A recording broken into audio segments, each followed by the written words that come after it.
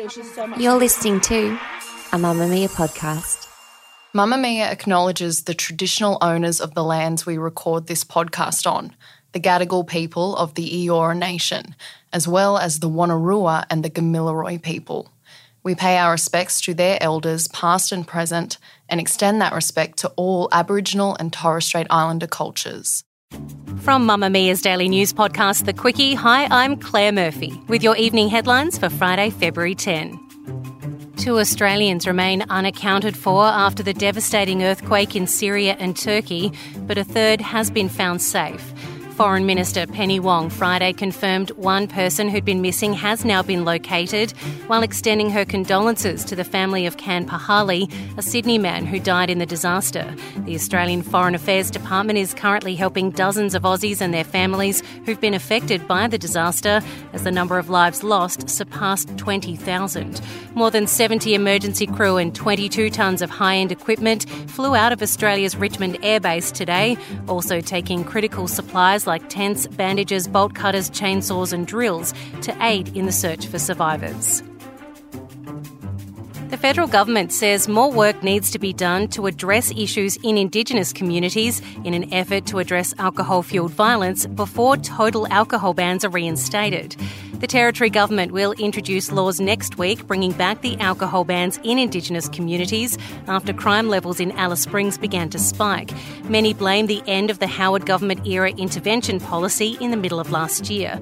Assistant Indigenous Australians Minister Malandigi McCarthy says while communities would be able to opt out of the bans if they have more than 60% support, it would take some time before that occurred. The reintroduction of the bans followed a report by the NT Regional Controller, a report that also called for needs-based funding from the government to address other issues in the community. Norfolk Island is currently battening down the hatches as Cyclone Gabriel makes its way across the Pacific Ocean. The island's 2,000 residents took advantage of calm conditions Friday morning to make everyone as safe as possible before the cyclone arrives, predicting to be sometime Saturday night. The Category 3 tropical cyclone is currently tracking towards the island just over 1,400 kilometres east of Brisbane. Experts say it could weaken into a Category 2 storm before it passes. The storm could bring winds of up to 140 kilometres an hour, with seas between 6 and 7 metres.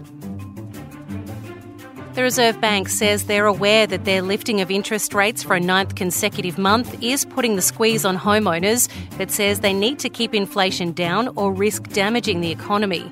The RBA this week increased the cash rate by a further 25 basis points up to 3.35%, the highest it's been since 2012. But despite the considerable increase, inflation is currently sitting at 7.8%, its highest level since 1990. The board says it is mindful of the hit people's budgets are taking due to their decisions, but says high inflation can't become entrenched in people's expectations because it would be very costly to fix later down the track. If you illegally downloaded a movie or TV show last year, you're one in roughly every 4 Australians who pirated content in 2022. Rates of unlawfully consumed media rebounded across film, television, music and live sport last year, off the back of 2 years of that number declining, all growing between 2 and 5%.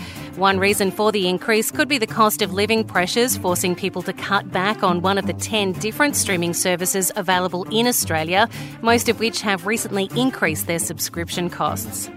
That's your latest news headlines. For more Quickie, tune in Monday when we sit down with a New York Times journalist who had the pleasure of interviewing Pamela Anderson about her memoir and Netflix special, where we discuss whether we owe Pamela Anderson an apology. The Quickie, getting you up to speed daily wherever you get your podcasts.